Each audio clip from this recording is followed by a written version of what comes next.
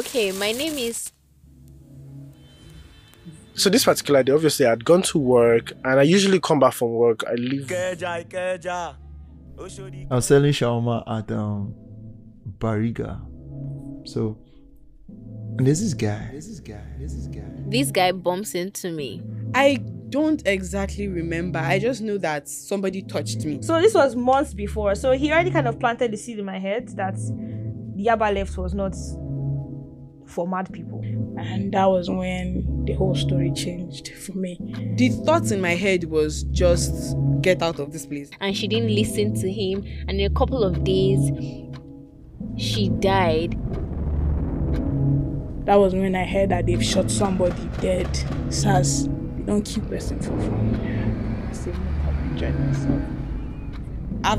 I've taken karate classes as a teenager. I've watched a lot of horror movies. I've prepared myself. Told me to spit on my palm, which I did. I could just see the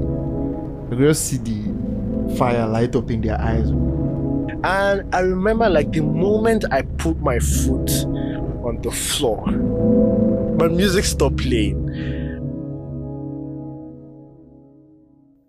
It Happened in Nigeria is a podcast about moments that change people, told by the people they changed. Episodes start airing on December 8th, 2022.